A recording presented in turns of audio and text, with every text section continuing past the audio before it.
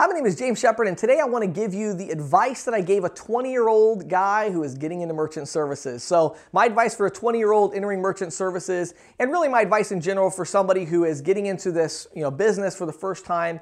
I really had this great call. I don't even remember the name of who it was I talked to now. I'm really bad with names, but it was like a week ago. And when I had the call, it lasted about 25 minutes or so. And at the end of the call, I was thinking to myself, I've got to shoot a video. I wish I would have recorded this.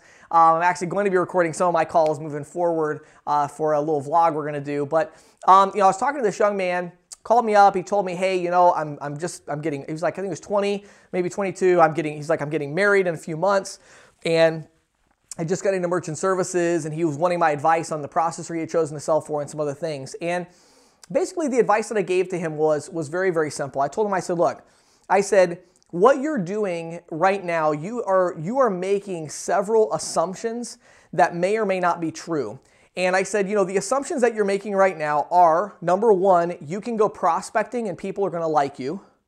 Number two, you're making the assumption that if people like you and trust you, that you have enough sales ability to close them, right?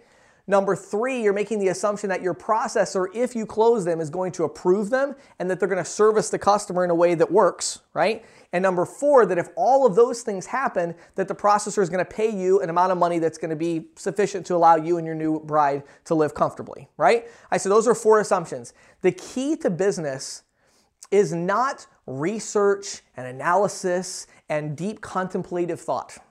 That is the secret to getting a business from 100 million to a billion, perhaps, okay? That's not the secret of getting a business from $0 to $100,000 a year in revenue, okay?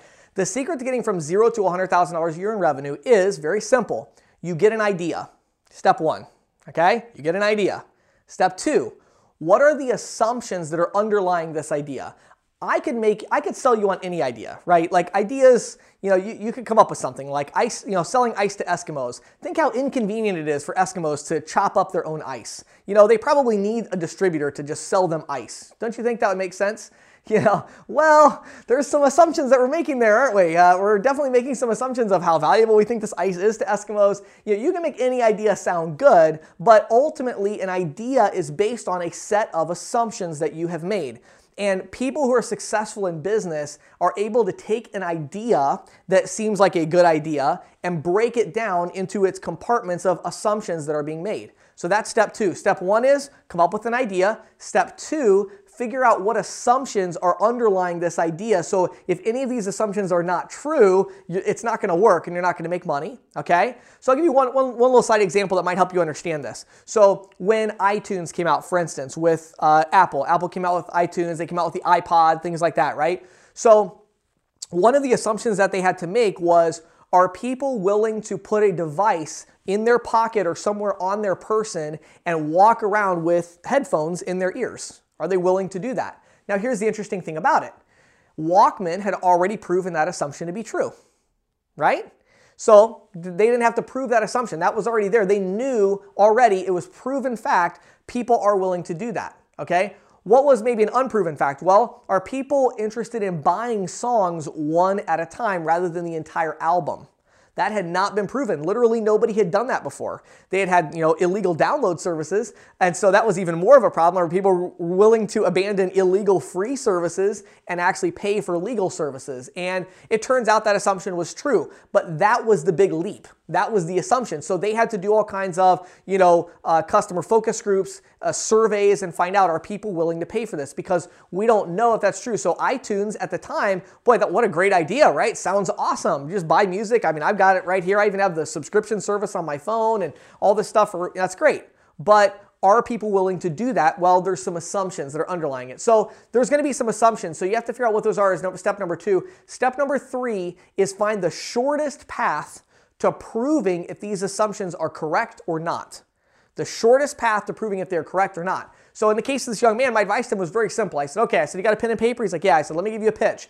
And I went through the survey pitch with him. The survey pitch is basically you walk into the business. Hi, my name is James Shepard. I'm starting a new business here in town. And if you have just a couple minutes, I'm just trying to go around and do a little survey. I have 2 or 3 quick questions for existing business owners to learn a little bit more about doing business in the community here and just to get your thoughts on what I'm doing and if you think it's going to work. Do you have like a minute or two for me to ask you these 3 questions?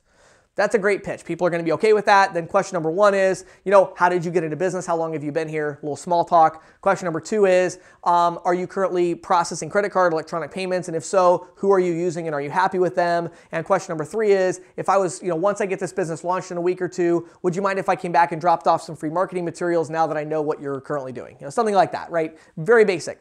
I said, okay, you got that? He's like, yes. I said, now here's what we're going to do. I said, it's 2 o'clock in the afternoon right now. We're going to hang up the phone in a couple minutes. When we do, you're going to go get your shoes on. You're going to get your keys. You're going to go out to your car. You're going to get in your car and you're going to drive to the closest business.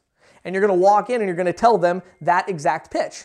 And I said, then once you do that, you're then going to drive over to the next closest business and you're going to repeat that.